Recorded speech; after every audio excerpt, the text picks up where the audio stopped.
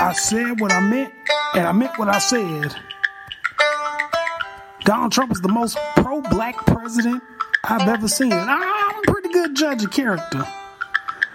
You know, I saw when Ronald Reagan came and all the help he did. We needed that crack. We needed that crack in our community. It brings people back to the church. So it's important that we pray for Donald Trump. So don't feel no shame. Don't, just because Don Lemon press you, don't feel no shame. Don Lemon ain't running nothing. Donald Trump is. Ha ha! Because that's who running it. The most pro-black. You think Obama was going to come through? Nope. The only person more pro-black than Donald Trump is my good buddy David Duke. Yeah, I'm going to try to get him to run next year, see if he'll slide us some money. Hey, man, how's that private jet working out for you? And them trips to Mar-a-Lago? All right, man, well, I got to roll. Let me put this paint back on my face and paint this lipstick on my lips and go back out here and make these white folks rich.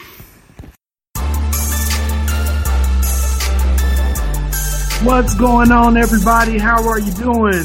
Long time no see. This is your boy, Jesse McCoy, and I'm here with the world's foremost legal humorist, Sean Carter. How you doing, man? Oh, man, doing well, man. Doing well. I was going to say, it's a little hot up here in Arizona. I'm sweating like a Baptist preacher. But Baptist preachers are sweating a little too much this week.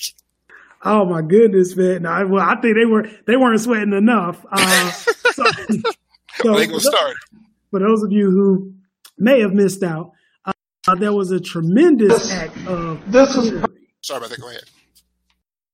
There was a tremendous act of coonery and something that just derives from the Sellout Handbook. And what we're talking about here is the black preachers who met with Trump under the guise of, quote unquote, praying for Trump, as if they couldn't do that at their own homes or at their own respective churches. They need to go. It's not for a photo op. It's to pray for Trump. We're going to start with, I guess, with Pastor Scott. And let's just play this clip in which this is probably going to go down in history. This is right up there with I Have a Dream. And we've been what was that? We've been hoodwinked, bamboozled, run astray. This is going to be that, but not famous, kind of infamous. Here, and let's just go ahead, Scott. Tell him. Black president that we've had in our lifetime, because, and I try to. By the way, let's be clear. He is talking to President Trump, and he says he is the most pro-black president in his lifetime. Let's do it again. Black president that we've had in our lifetime, because, and I try to, analyze the people that I encounter. This president actually wants to prove something to our community, our faith-based community and our ethnic community. The last president didn't feel like he had to. Stop, Jesse. Stop. Just remind me, who was the last president? The last president was the great, the amazing, the intelligent, the wonderful Barack Obama. That was the black one, right? Yeah. He's saying that Trump is going to be more pro-black than the black president because the black president didn't have anything to prove to black people, but Trump really, really wants to get into the hearts and minds of the people from the shithole countries.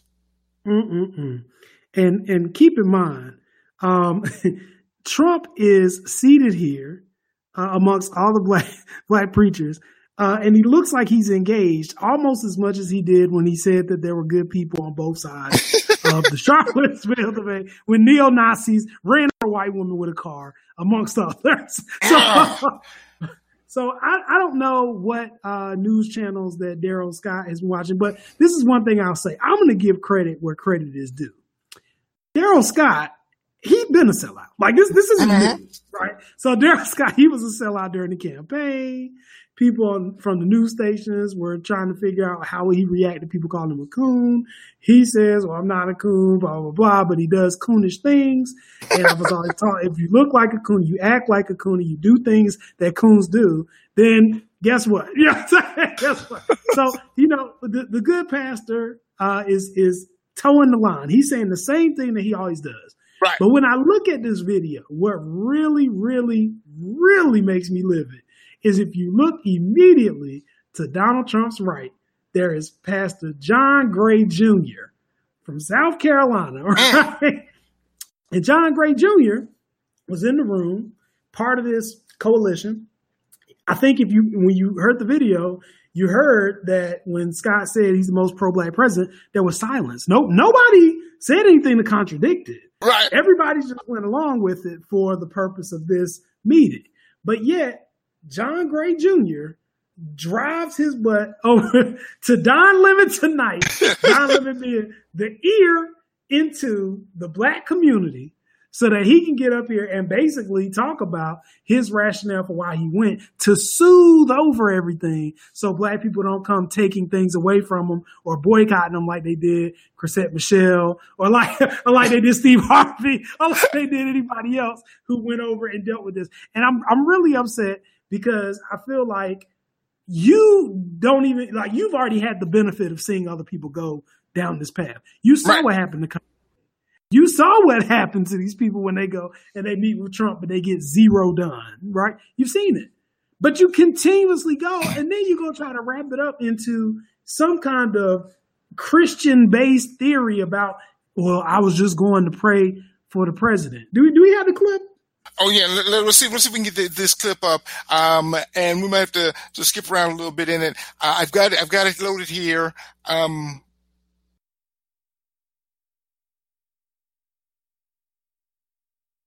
It'll be up in a second.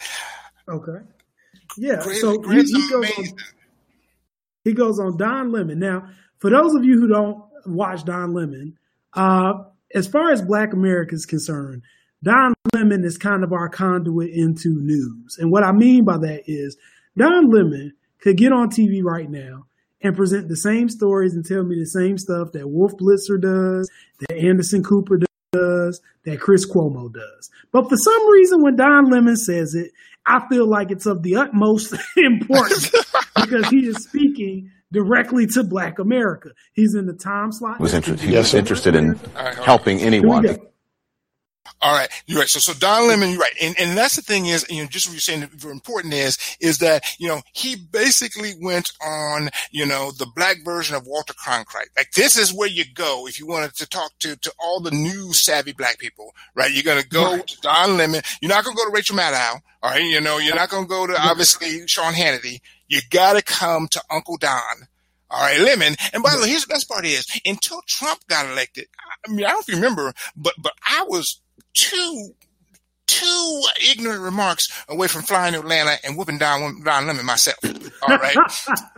He was already on the cusp, and now he's turning to Malcolm X. All right, since Trump got elected. But let's just start and let's hear the pastor's excuse. What do you think? Did you expect the cameras to be there? No, when I first heard about this and was invited, I actually said, I don't want to take pictures. I will go, I will listen, I will give my input, but I don't want to be photographed. And that was because I understood that certain parts of our community, the faith-based community and the African-American community, and rightfully so, have felt immeasurable pain. When you're dealing with an administration that at times has drawn moral equivalency to the Unite the Right rally, the people who organized it and those who opposed it. That's unconscionable. So then why go there and lend your credibility to him? Because there are other ways that you can participate that may be strategically smarter and more influential than being seen on the same page with someone who most people of color in this country, black folks, think that his policies, his speech, his language, his behavior, all of that are detrimental to African Americans. You can help out in other ways rather than sitting next to him and him having taken a picture. Let me ask you this. You just invited me to your table. We don't know each other. We don't agree on everything, I'm sure, if we had the conversation. But we're at the table for dialogue. The purpose of that conversation was to talk about prison reform. Mm-hmm. It was the express. I can't listen anymore. First of all, brother, sound like you need a Kleenex. All right, you're all husky in the voice. Secondly, I don't want to. Once you say we sit at the table for dialogue, what dialogue do you have with a white supremacist? And by the way, here's the thing about it is not just that, but a moral degenerate. Do you realize that the president is technically a whoremonger?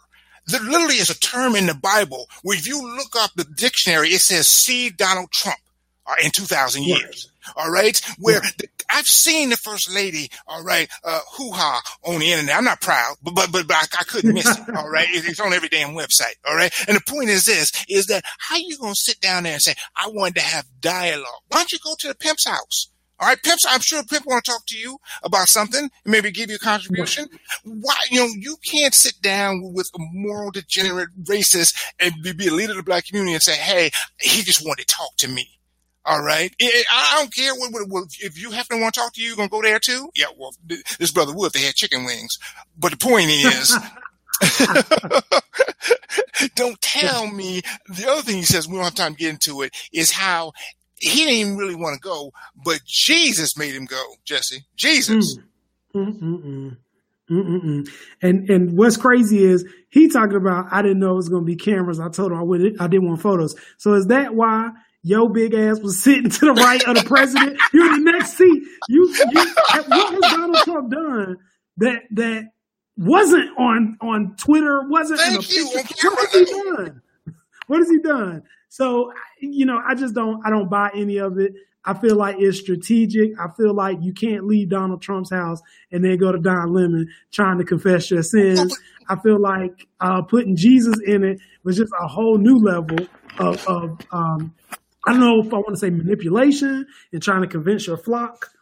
But here's what I don't get though, is that you understand the other people, but he knew he messed up. Right? Because he immediately runs to Don Lemon, which makes me think that maybe he thought, I can sneak in there, no cameras. I'll just be able to sneak in, sneak out, and basically got caught.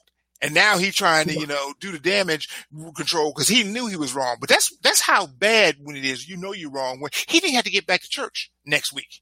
He knew immediately he was wrong. So trying to, only he's in there thinking, I wonder what time Don start taping at night. Can I get to the studio before he finished that last good night, because I know I got something explaining to do before my congregation on Sunday. Right. They had one brother's church. He'd been a Trump supporter, and he asked this weekend for $1,000 a person. Mm-hmm. And fight broke out in the church. And they were like, we don't know what they were more mad at, the $1,000 a person or the Trump. But I do know that, how do I say this? You might be the leader of the flock, but you still a sheep too. And we won't do some shearing, if you cross the line. You're not the Pope where we just gonna take what you have to say. If you do something that we don't like, you be having church by yourself.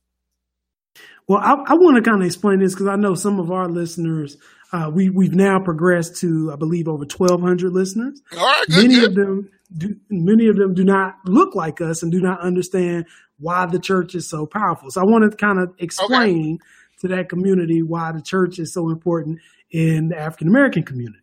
So for us, for much of our history, the church was the basis for education, for congregation, for us to really talk about social issues that we weren't allowed to talk about out in public, right? So the people who led those churches got positions of power where they were the voice of our community. They were the emissary that went out into the national spotlight or the local spotlight and addressed all the things that their congregation was saying, but they also laid out the game plan for any kind of action or change.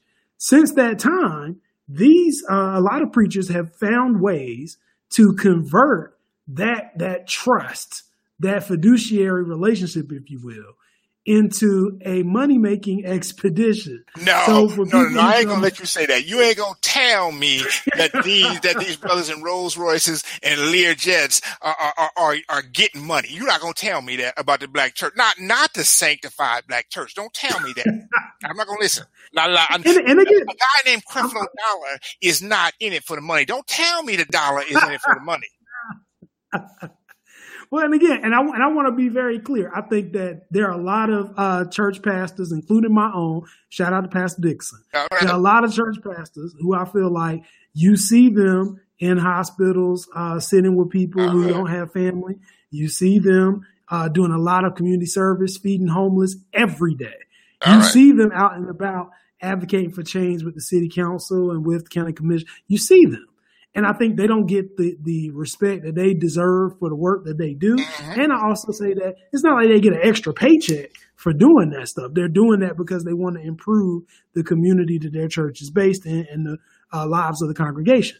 However, you also see a lot of people, and I won't say names like Pastor John Gray because I don't know him personally, but it seems fitting in this situation. You see a lot of people like Pastor John Gray who go and take advantage of an opportunity to exploit something for immediate personal gain without evidence of any kind of advocacy for the community that they're supposed to be representing. And oftentimes what that is repackaged and sold back to that congregation is that, hey, I was trying to help with some big ticket issue, in this case, criminal justice reform. Right. So the thing about it is they're not looking for a congregation or a church member to say, okay, well, what result came? But there was somebody, also a man of the cloth, who did want to talk about what results actually came out of the meeting. And this is Pastor. Oh, you want to go to Pastor Jamal Bryant? Yes. Oh, let's go to that. All right, hold on. Give us a second. This is probably a second to get there. Let me just say this. He didn't, he's a man of God, so he's not going to curse, but it's going to feel like cursing. All right. I just want to let you know this. I have to say, I got to meet the president. And I want to know, when Darrell Scott said that Donald Trump will be the greatest asset to Black America in the history of this nation because Obama has done nothing, I want to know how none of you around the tables didn't say a word. Not a word. None of you corrected him. None of you challenged him. None of you said he was out of order. Can you imagine? I can't imagine it. Come on. We got to do some call and response, Jesse. He's preaching. I can't imagine it, Pastor. Preach on, Pastor. Preach on. He being around the table of rabbis and their most lauded and celebrated Jewish man be vilified by another Jew, that the Jews at the table wouldn't have stood up? Can you imagine that? With Italians, can you imagine it? No. With the Latino community, can you imagine that? No. With the Irish, absolutely not. Absolutely not. No more sellout Negroes. We can't do it. We are fighting by the hair on our chinny chin chin to keep the body of Christ relevant. And you all going in there today and asking for nothing, challenging nothing, has made us do the electric slide backwards. The electric slide, which, by the way, I'm gonna confess this because it's just us right now. I can't do electric slide, Jesse. Oh. I can't figure out if I'm supposed to dip before I turn. Do I go? Is it 1-2 dip? Is it back? I gotta watch it again. But anyway, he made the point. It depends on the audience that you're electric sliding with, but that's another. All right. I just clap along like I do at church. All right, but the point is though is that he did make the point, and this is, by the way, I've seen this. I saw this here locally. We had a shooting incident a couple months ago. I go to it was during our hiatus. I go there to speak up as a father in the community because it's in my community, my hood. I'm not going to let this happen in my neighborhood. Show show up ready to preach. I got my shorts on and Crocs. I got my Crocs on. You know I'm ready, right? And I grabbed the bullhorn because I'm 50, and you can do that when you're 50 and black, because people don't know.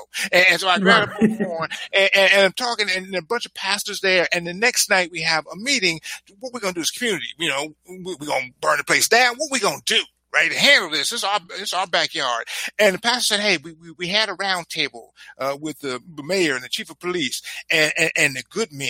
And we need to stop all this and pray for them for a while and let them investigate the thing that we saw all on video. All right, of a brother being, beat up by 7 or 8 cops, compliant and everything. We got a video, but they need to do an investigation, and we need to have faith in the investigation. And there is something about being around the table of power, and I think what it is lemon pledge.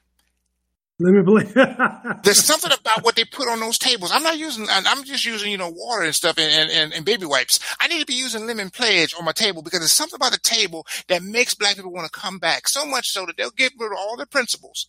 The night before they want to burn the place down, but today we need to wait and hear out, because you know what? Maybe it's the chicken cordon bleu, whatever they serve for lunch. Or it must be it, or, that watercress salad, because there's something about it that makes people want to be, and I get it. Everybody wants to be at the seat of power, even if they don't have any power there. They just want to be in the seat of it, to be near it. Power is sexy. And so apparently, these brothers, I was so glad to see, the pastor here call his brothers to repentance. Do you think, Scott is repenting? No. and I think the other thing that Jamal Brown brought up is nobody addressed Donald Trump's disrespect of Auntie Maxine Waters, right? Nobody did anything except take pictures, but yet people like John Gray are coming out talking about, well, I didn't want pictures, I didn't want a photo op. Well, if you didn't want pictures in a photo op, and you didn't get any kind of reform, and you didn't stand up when they were saying stuff that's obviously ludicrous, about Donald Trump being pro-black, what were you there for? Like, what else were you going to do that you exclusive? No, you're right. What else would you possibly be? And here's the thing that's so disingenuous about this. What about Donald Trump makes them think that he was going to be for prison reform? The guy who, while he was running for president, still thinks the Central Park 5 should be executed for a crime that we know they didn't commit from DNA evidence. A guy whose own attorney general wants to start increasing punishment for marijuana convictions and getting rid of these what was it, the nonviolent offender exceptions and to boost up the penalties again and do more private prisons. What is it about Donald Trump's record that would give them any indication that he had any idea, any interest in helping them, particularly because he then would have to go out and talk to his Charlottesville base and say, I have now had prison reform, so there'll be more brothers out of the joint earlier to be in your suburb. Right. There is nothing he would have ever done for them. They know it. And what's even crazier to me is this. The black church, it used to be a time where one preacher could have massive amount of national power. This was supposedly the leader of every mega black church. So every mega black church has a preacher, and that had the potential for so much power independent of Donald Trump. If they wanted to get together and they wanted to effectuate change, there are senators they can address. There are programs they can put together with their own congregations. They have all the tools that they need. But this, I felt like, was more of a meeting for validation from Trump. Also, these brothers are trying to, sort of play themselves off as being big pastors. You don't see Dollar out there. You don't see T.D. Jakes, all right, who is really, the mega pastor, right? Graham of black preachers, and so that these are brothers who are trying to basically establish themselves, but they're the second, third, fourth string of black preachers, because any black preacher with any sense knew that this was not going to go over well, right? And so I don't, and I guess again, there's always going to be those types. Hopefully though, the rest of black people have learned, listen, black people, if you're out there, if you go meet with the president, I promise you it's not going to go well for you. Right, there is nothing that the rest of us are going to go, oh, you know what? I'm so glad that this brother did this. All right. I remember the gospel group Mary Mary. It used to be Mary Mary. They had great songs. All right. But now they just Mary. How you going to be a duet? Because one of the Marys came out for Trump before the election. All right. Right. Now they got to hide her in the back. Right, and let her just do the voiceover and be like, no, that's not the other. That's a voiceover track because y'all gonna whoop the real Mary, right? Snatch her ball and she come out here. Now they got to be one Mary. So I've told everybody, and I'll tell them again. There's only 3 ways that you're gonna get Donald Trump to do anything. Way number 1, bring Kim Kardashian. Way number 2, bring Stormy Daniels. Way number 3, bring Vladimir Putin. If you're not bringing those 3 people, nothing is going to change. There you go. Now we could. Now on the other hand, though, we could always let LeBron get at him. Okay, LeBron is the hero. This was a big week. Exactly. This is a big week for Don Lemon, though. All right, so he had LeBron on the show. I'm going to play the clip in which LeBron became, he was already the king, but now he's my king. All right. If I saw LeBron, I would bow. All right. Like coming to America. All right. Next time I see him, he better have a big lion on his, coat on his chest. Because I want to see him like James Earl Jones. All right. So this is the part that got it. What would you say to the president if he's sitting right here? I would never sit across from him. You would never? You want to talk to him? Nah. I sit across from Barack, though.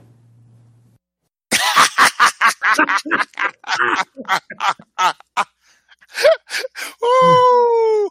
Now Trump was breaking all kind of stuff up in in Buckminster, wherever he is this week, at the Motel 6 with some porn star, wherever he was breaking up all kind of stuff up in there because there ain't nothing. The only thing that Trump hates worse than every other black person is Barack Obama. Yes, and the exuberance with which LeBron threw that shade tree so casually. Here's what I love about it, though, here's what's crazy about it is that is a shade tree because he said he would like to meet Barack Obama. Now, he did. Exactly. But what decent person doesn't want to sit down with Barack Obama? I don't care if you're conservative, all right? Why would you not want to meet with an intelligent, thoughtful man who's been all over the world, met every world leader? How could he not be an interesting, person to talk to? Now, people say, well, why wouldn't LeBron want to meet with Trump? Because Trump is a man with a 4th grade vocabulary who might just grab you in the hoo-ha. All right? I wouldn't meet with Trump. All right? I'm not going to sit there and meet with some moral degenerate. What the hell? I'm not hanging on with pimps and hoes on the weekend. What the hell would you ask the king to sit down with them for? LeBron, but Trump obviously clapped back with a tweet. What was it? It was either, I guess it was Saturday morning or Saturday, late Saturday night, right? Right. And let me just read Trump's tweet. He says, LeBron James was just interviewed by the dumbest man on television, Don Lemon. He made LeBron look smart, which isn't easy to do. I like Mike. So much problematic stuff with that Twitter statement. Now, granted, this is par for the course for Donald Trump. This is who is the leader of the free world right now, allegedly. So, according to Russia. So, thank you. If Putin says it, I'll believe it. All right. So the first thing is, it goes without saying that historically, African Americans have always been insulted based on this theory that we have low IQs or are somehow dumber than the rest of the population.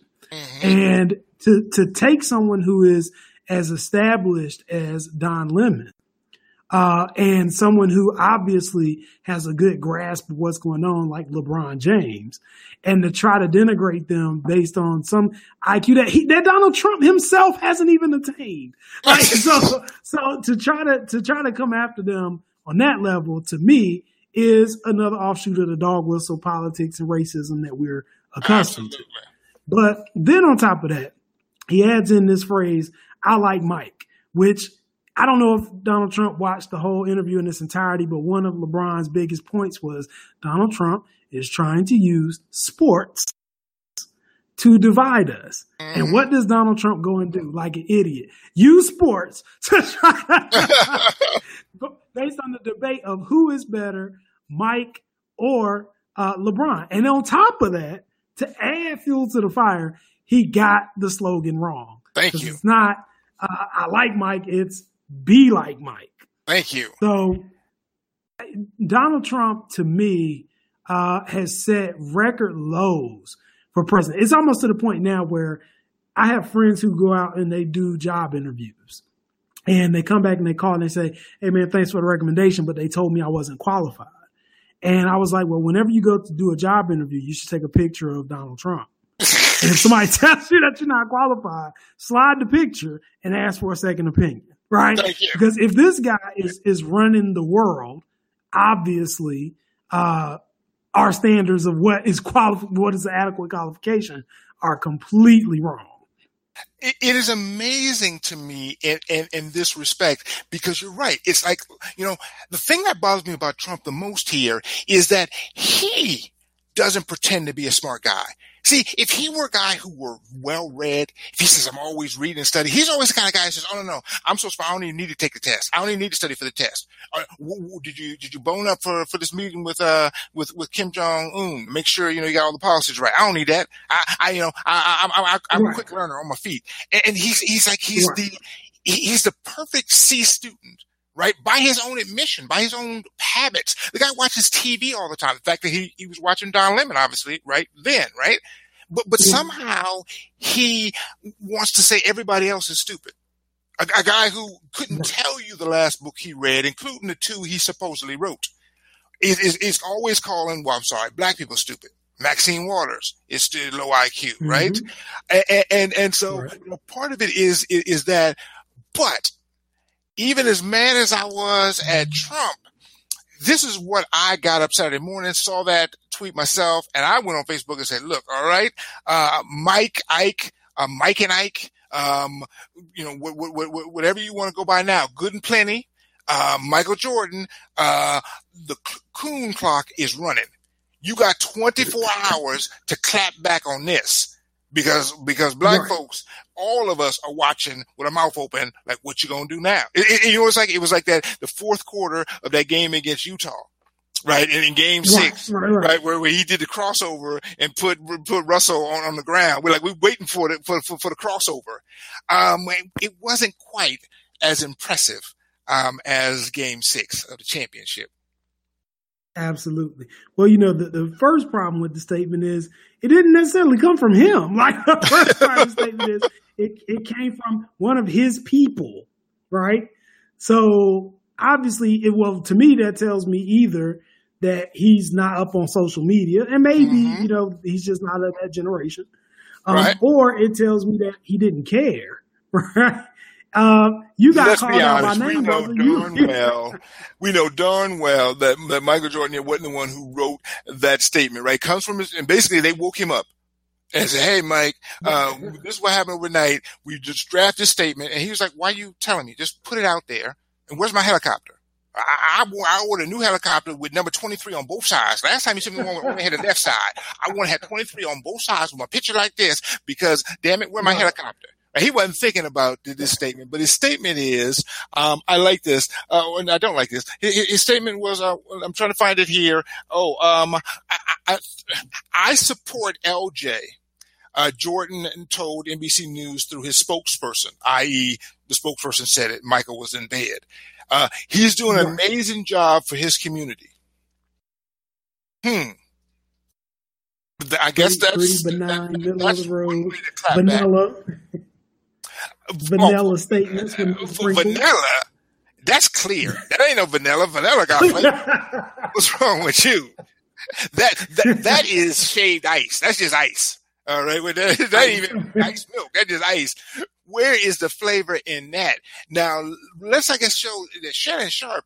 By the way, am I the only one who could listen to Shannon all day? Shannon Sharpe is what we need in journalism. I hate that they're limiting him to sports. I can't wait till CNN makes his major offer to give Shannon his show. And he can talk about political issues and actually, can you imagine a Shannon Sharpe interview with Donald Trump? Can you imagine that? No, because Shannon might have already had a little. He always talk about his Hennessy and his Black and Miles. Black so and Miles, very likely. Miles and that hen dog. Thank you. It's very likely that Shannon Sharpe is going to whoop the shit out of Donald Trump. So no, let's pray that they don't ever get together for an interview. Here's what Shannon had to say, and I want to cue a couple of comments here. Man, it's some good comments here. So he's talking about Michael, and he says, "I love this." I mean, he wants to swim, but he doesn't want to get wet. You see what he did? You support LJ. You support Edwards what? As a father? As a family man? What actually are you supporting? You see, Skip, Michael wants to swim, but he doesn't want to get wet. You see what he did? Michael wants to swim, but he doesn't want to get wet. And then he went in on it at the very end here and basically said, what should have happened. Like that at LeBron. Nah, that's not how we're supposed to do it. Simple as this. Kin or skin, we ride. You take a shot at us, we take a shot back at you. Mm-hmm. I'm not going to let you burn my house down, and all I'm going to do is run over your mailbox. Nah, bro, I'm coming back at you. Believe that. I want to see that interview. Forget that. I changed my mind. I want to see him say to Donald Trump, "Nah, bro, believe that." Shannon Sharpe, he's been my hero. Sometimes I watch this show and I'm like, did Skip Bayless know what they were signing him up for? Because Shannon Sharpe obviously come on this show with the Hennessy, with the Black and Miles, this do-rag on and do the show. He's not going to change. I love it. And I think that he has done more for this to be a sports show. He has done more to advocate for the black community, be it the NFL, protesting or anything, than anybody else. And I guess that's because he figures I'm Shannon Sharpe, and if you want to get rid of me, you'll get rid of me, but it's going to be a fight. You know? No, but I mean, but that's what you're Believe that. Believe that. And let's be clear here with Michael Jordan, right? Every basketball or celebrity does not have to be a social justice warrior, right? You can just play your sport. You can just, excel at what you do. Say, hey, I'm going to stay out of this. But here's the thing about it is the president pulled him into this one, right? The president pulled him in and said, look, I like Mike. Mike is my boy. And at that point, you either have to say, hey, I'm going to be the president's boy, or I'm going to pull the high heels off my Air Jordans, pull off this miniskirt, and tell him that on behalf of all black people, he can kiss all of our shiny black asses. All right? Those to me are the two choices. But he didn't let the people at Nike write a statement for him, which was the mildest thing. Hell, even Melania, give you an example of this. Even Melania says she supports the work he does at the school. Melania even agreed to go to the school. Now, how the heck is Melania, the president's wife, going to clap back harder than you?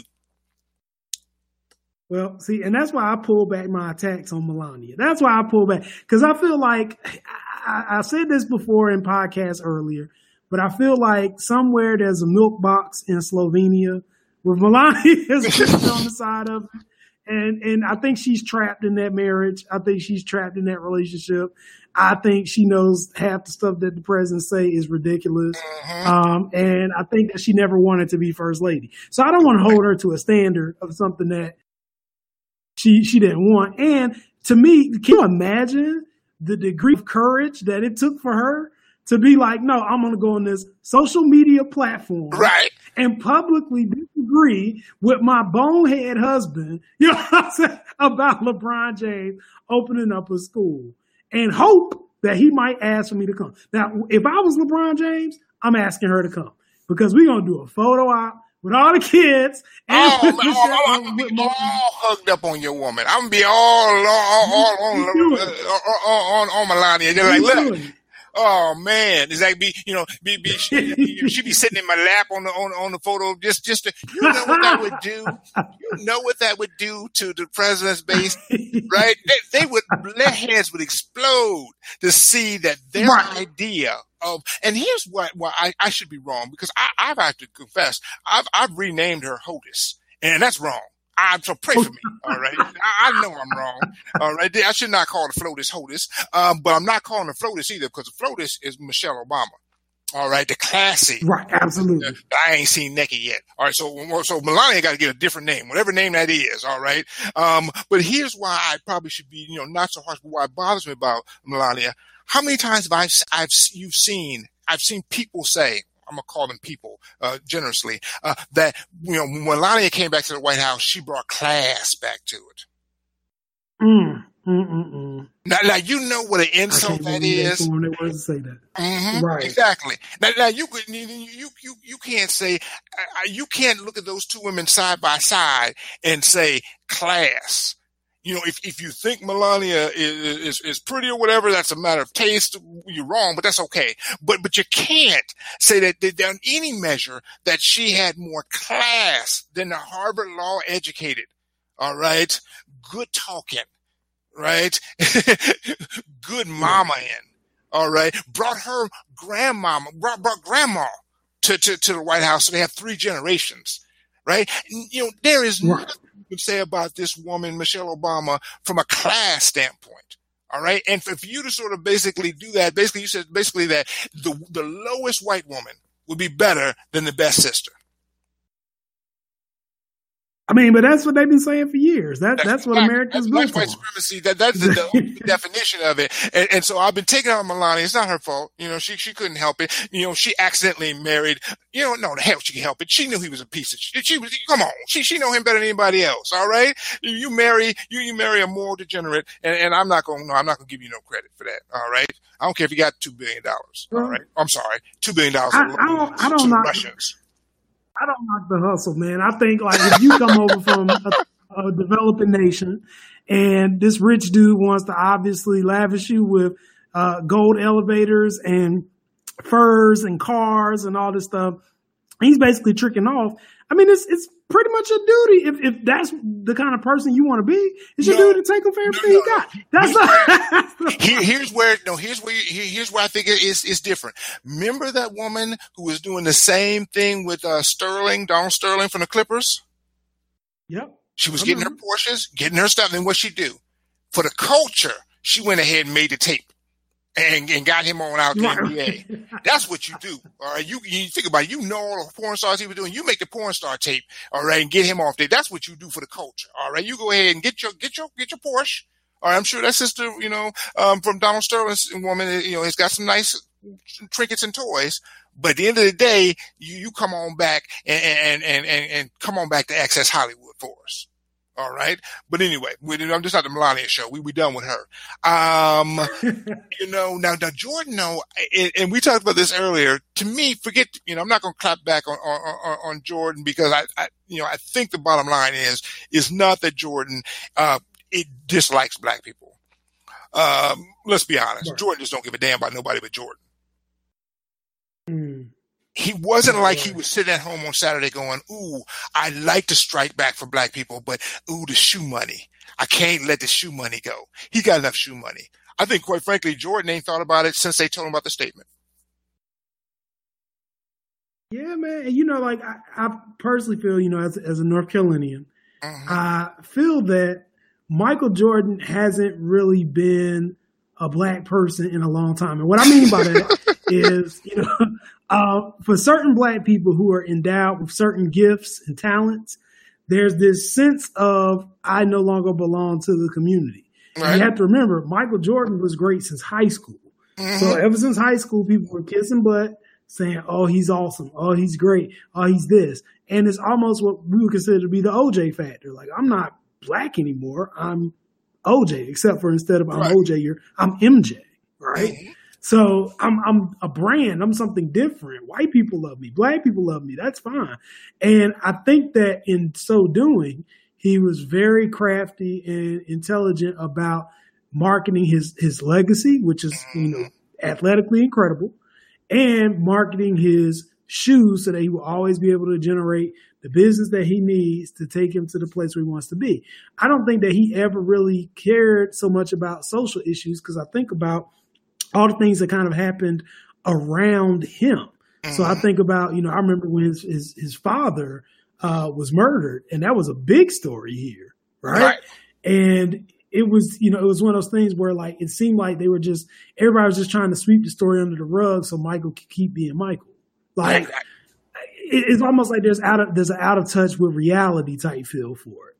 And I would love, Michael, if you're listening, I'd love for you to come on the show and say, great, and tell us, what it is. You can drop me off some Jordans. I'll just say, tell us what's really going on. But I just feel like he's at a plateau at this point that he may not even understand the context of the statement anymore, because he's so far beyond quote unquote black. Well, here's what you need to understand, brother. I better not see you in no Jordans. All right. I better not. We're going to be fighting. I'm going to be wearing my Crocs. All right. But you better not be in no Jordans. All right. If you wear some Jordans, they better say Juanita across them. All right. You can wear Juanita Jordans, but you ain't wearing. Half of them will. Half of them will. One of them. But you better. And the thing about Michael Jordan is, is that I got to say this as far as, because the thing that's interesting is Shannon Sharpe, for example, every day on sports talks, all they argue about every day is who's greatest, LeBron and Jordan. And just for you non-sports people, there's all these stats involved, but the bottom line is that they're comparable players with stats and great accomplishments. They're both transcendent figures, but Michael Jordan has more championships than LeBron James. Now, LeBron has been in more championships, but he keeps losing, right? So he's 3-9 in championship series. Jordan is 6-0. And there's always the argument that Jordan, is the greater basketball player. And as a result of that, and he's called the GOAT, the greatest of all time. And I'm going to say simply this, forget the basketball part. He can no longer be called the GOAT. We know that the GOAT came from Muhammad Ali, saying he was the greatest of all time. And if you cannot clap back against this fool in the White House, you can't be the greatest of all time. You can be the greatest basketball player ever. So what is that? The GBE, whatever that, GBPE, that's what you are. You the Gooba. All right, Jordan, you the Gooba. All right, but you're not going to be the GOAT. Ali's legacy is too sacred. All right. And the thing that Jordan, I think, doesn't understand is that he always has LeBron beat on the court. But what will stop him from being considered the greatest of all time ever will be the off the court stuff. And so just try to keep up with LeBron there, and then you will be the greatest. He's not going to catch you on the court, but he's going to catch you, all right, if he becomes, the person in history who's, who if he becomes both, Tommy Johnson and I'm sorry, John Carlos and Tommy Smith, right? The two brothers in 1968. And Jordan is, on the other hand, George Foreman, right? Sitting there, waving that flag and selling grills. You want to be Ali, right? And I think one of the things is, and this is a good lesson for the black community in general, especially those preachers we were talking about earlier. I think that part of being black in America and having a voice to advocate for the community is being willing to lose something. Dr. King lost his life. Malcolm X lost his life. Huey Newton lost his life. Muhammad Ali lost his liberty, right? So they took his championships because he wouldn't go fight in the war. They took his championships. They tried to take, everything from him. They claimed they took his name, but he came back with a name that was even stronger. Think about it. They took three of his best years of his career, right? I mean, they took a lot from him. Right.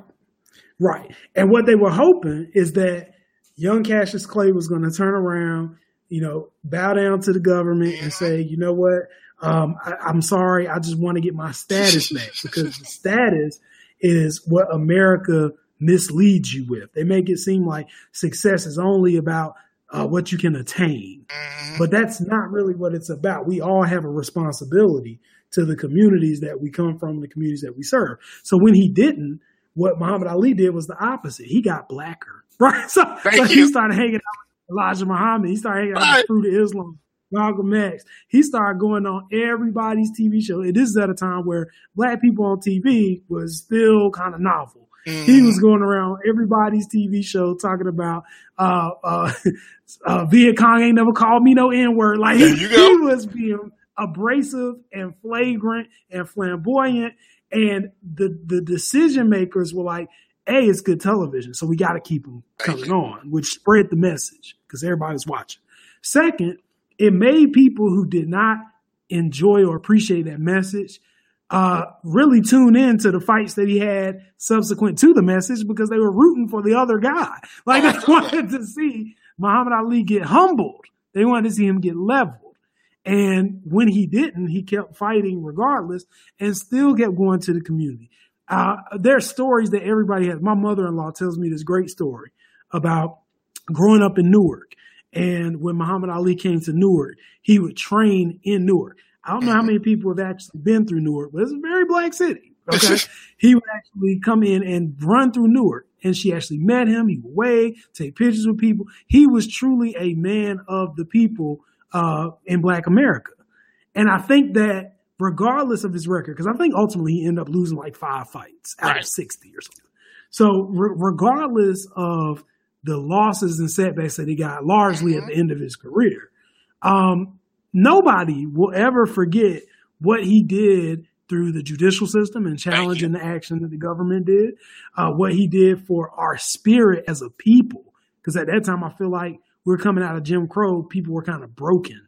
And to have somebody say, I'm black, I'm not going to change, I'm going to do what I want to do, I got money, ha, ha, ha, laugh, like you could be mad about it, come do something. You know what I'm saying? To have that was a spark for Black America to feel like, okay, well, that's how I want to be. I want to be proud. I want to own stuff. And I think that's why we've developed this hope that our athletes will be more like Ali, more like LeBron. They come from the same neighborhoods we do. They see the problems that we're dealing with, and they actually have money and a platform and opportunity to change it. The problem is LeBrons are the exception, right? And more people are busy trying to be rappers or glamorize their lifestyle to make us want to have the material things they have. They've lost the message or the reason as to why they were getting this stuff in the first place.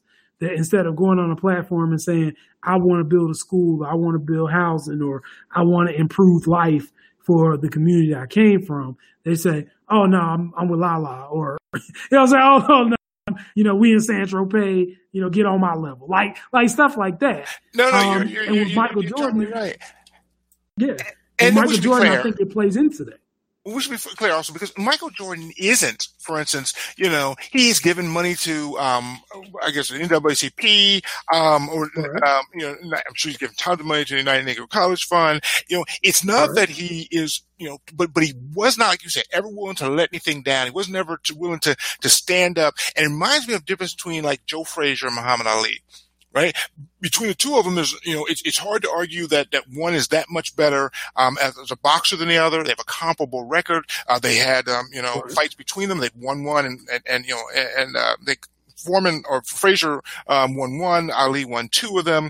But, pitch battles, very comparable men. But I remember when, Ali died, the day he died, I was on a trip somewhere and people lost their minds. It was almost like the day Michael Jackson died. And by the way, it wasn't even like Ali was young and unexpected, right? But still, there was something about it. I have been to 2 rich white people's houses, and the first thing they wanted to show me, wasn't their, a Picasso or their great art. It wasn't the salad bowl or even the Lamborghini in the garage. The first thing both of these guys wanted to show me, you know what it was? Their signed Muhammad Ali gloves. That's right. That is who you are when you're willing to give something up, when you're a man of principle.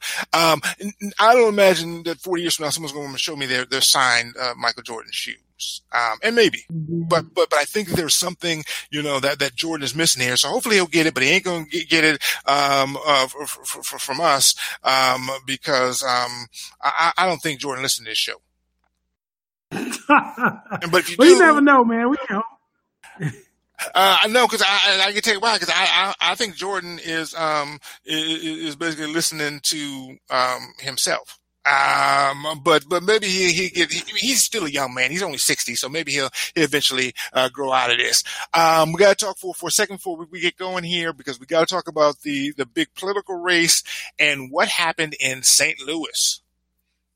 Oh yes. So many of you may remember Robert McCulloch. He was the district attorney for St. Louis County during the time when Mike Brown was killed by Officer Darren Wilson, and he decided that he was not going to be prosecuting said officer, despite the fact that this was, well, to our viewpoint, definitely a homicide. Right. So he was running this campaign on being tough on crime and blah, blah, blah. And he was upended by a young black former public defender, former councilman by the name of Wesley Bell, in what the pundits and newspapers around the nation are calling a rebuke of antiquated authority and antiquated political systems. And this guy has vowed to bring all kinds of change, but just to see him, young, black, curly top fro, looks like he's ready for battle, educated. He obviously runs a savvy campaign.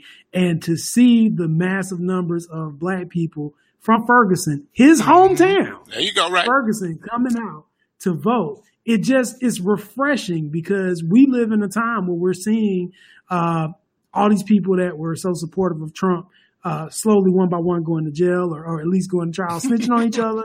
And it makes you feel like democracy doesn't work anymore. But you see, these local elections are really what drives the economy. If the local elections are where your voice can get through, and that's where the greatest changes happen, and that's where movements start. So this guy he's wanting cash bail to end cash bail systems for low-level crimes. He wants more drug court instead of sending low-level offenders into any kind of extended punishment. He wants to do away with the death penalty. This guy has plans, and I look at these plans with a grain of salt, because working in our industry, I know that there are certain upper level statutes, regulations, and positions that will make sure they correct you and put you back on course if you go too far off. But I'm always optimistic to see somebody, particularly somebody young, who's coming in and who wants to make decisive changes that they feel like will improve the community, because that's what we missed. The most important thing that he's looking at is he wants to bring in special prosecutors to look into cases where officers are charged with a shooting. And that was really what we were trying to advocate for Bob McCulloch to do. I remember sending a letter about this, and I wrote a letter to Bob McCulloch and to the Missouri Bar about the situation. Nobody responded. I'm still waiting if y'all want to send me something. But all I was saying was, just get a special prosecutor. We can't trust that you're not going to be biased in prosecuting officers that you work with. So get a special prosecutor. Well, this guy seems to already have it on the ball. So I'm optimistic about Wesley Bell. I'm excited about Wesley Bell. And, I'm looking at him. I'm looking at Andrew Gillum in Florida, running for governor. And the face of politics in America, I feel like, is changing. And I'm hoping that this is a trend that we're going to continue. Let me just say this. I'm not a glass half full person. I'm more like a thimble 7/8 empty. So I'm generally a little pessimistic about things. If you're a praying person, I want you to pray for brother Wesley Bell, because it's a couple things he's trying to do. For a prosecutor, the big decision is which cases you're going to prosecute and which ones you're going to go after. And so often, prosecuting officers go after the low-level crimes against people of color and poor people because those are people who have the least access to fight for it, to complain, etc. And he wants to do just the opposite. So one of the things he says he's going to refuse to charge and dismiss marijuana possession cases. Now, in Missouri, there is no medical marijuana. I mean, there is no legalized or, recreational marijuana law. He's just simply going to not prosecute those cases. That is a huge decision. On the other hand, what he wants to do is to have more fraud and corruption cases. You got a contract with the government, you're overbilling them. Then he wants to sort of put more resources to that, which makes more sense. You're saving more money, right, than the person who's smoking, pot, not costing you anything. The challenge is that if you do too many of these, you could end up, dead. Because, you decide that you're going to go after rich people's pockets. Strange things happen, right? So I want to pray for the brother because he's really got a, uphill battle. The people who give money for campaigns are the people who get into government contracts, right? So, I can imagine he'll have a huge challenger when he comes up for re-election. Someone's well-funded. But hopefully, the brother can help. I think what a lot of us can do, vote on a local level and start to maybe even do, more, I guess, what would be the word for it? To really be more proactive about these local elections in every respect. I had a situation recently where our primaries are coming up. And, someone asked, between the two, I realized I usually don't even pay a lot of attention to local elections. I vote because in Arizona, we make it almost impossible not to vote. We have mail-in ballots. You got to be a real jackass to not vote. I mean, literally, all you have to do is you don't have to put a stamp on it. All you got to do is put it in your mailbox. Like, how lazy could you not be to vote, right? But you do have to be proactive enough to get educated about it. I've been voting a lot recently over the last few years just by last name. Johnsons, I always got my vote. If your name is Martinez, Tanaka, right? I can kind of vote that way. People of color. But sometimes white people be tricky. You'll find a white Leroy Johnson every once in a while, fool you. Right. But I go on the website, maybe look at the picture. But the point is, though, is that, it's not just enough, even by the way, to vote for just a Democrat, but to find the person who really is in, is in your, supports the issues that are important to us, and not realizing that, a lot of Democrats don't. But there's always someone in the local race who does. And a lot of times those people just don't get the backing because we don't take the time to really look because, there's a D in the name and we just sort of pick the first D. And to really, take a look on these ballots and make sure that we have someone to choose from, that we, has our issues at heart and not to take our black vote for granted. You can be a D, but make sure you get the right D. Well, my biggest thing is I just want to understand, help our beautiful black brothers and sisters understand that it's not just about who's running for president. Okay. In the grand scheme of things, the president has a lot of responsibilities and a lot of power to do things. But most of the president's job is going to be centered around the concept of enforcement and basically making sure that the boat called America still sails. Okay. But the people who really make change are going to be your local leaders. They're the people who are going to enact any kind of punishment for police authorities if they're going to be convicted or if they're going to be charged with anything. They're going to decide where your roads are going to go, what stoplights you're going to have, what the makeup of your school system is going to be, whether or not they're going to fund public schools or just give it all to the charters. Those are the people who you really want to investigate. And I used to catch a lot of flack for this because when I was in law school, I used to ask very tough questions. Even now I ask very tough questions of people who are running for office for my vote. And those questions were often frowned upon in the social setting that I was asking them in. But I think it's fair game if you're asking for my vote. So I think ask questions. If you want to know, like let's say, not saying that a lot of you all are weed smokers, but if you are a weed smoker, then I would guess that if somebody is out here saying that they don't want to charge people criminally for marijuana, you might want to make sure that you ask questions to ensure that they actually believe that. And it's just not catering to the demographic. If you want to see certain changes happen, it's hard for me to listen to or address complaints that people have about the federal government if you don't understand that the federal government really has limited power over what's going on in your city or state, right? So if the people aren't taking federal money and it's not a violation of your civil rights, then federal government's not really going to be involved. They can't really help you. So most of your stuff, your healthcare, your education systems, your police powers, all that stuff is going to be at the state level, and that breaks down into most places counties for your county local level, right?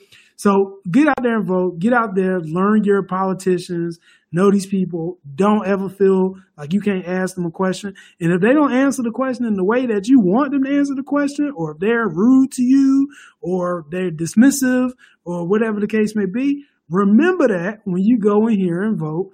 And I would encourage you to also go and vote in these primaries, because what a lot of people do is they wait till the general election because they feel like their vote doesn't matter until the general election. But you can't get the people you want if they've been weeded out after the primary. So get to know these people, go to the primary, vote. If you're not registered, make sure that you go to your county board of elections, get registered. I'm not going to tell you what party you need to register for, but I will say Barack Obama was a Democrat and Trump is a Republican. You can do with that what you will.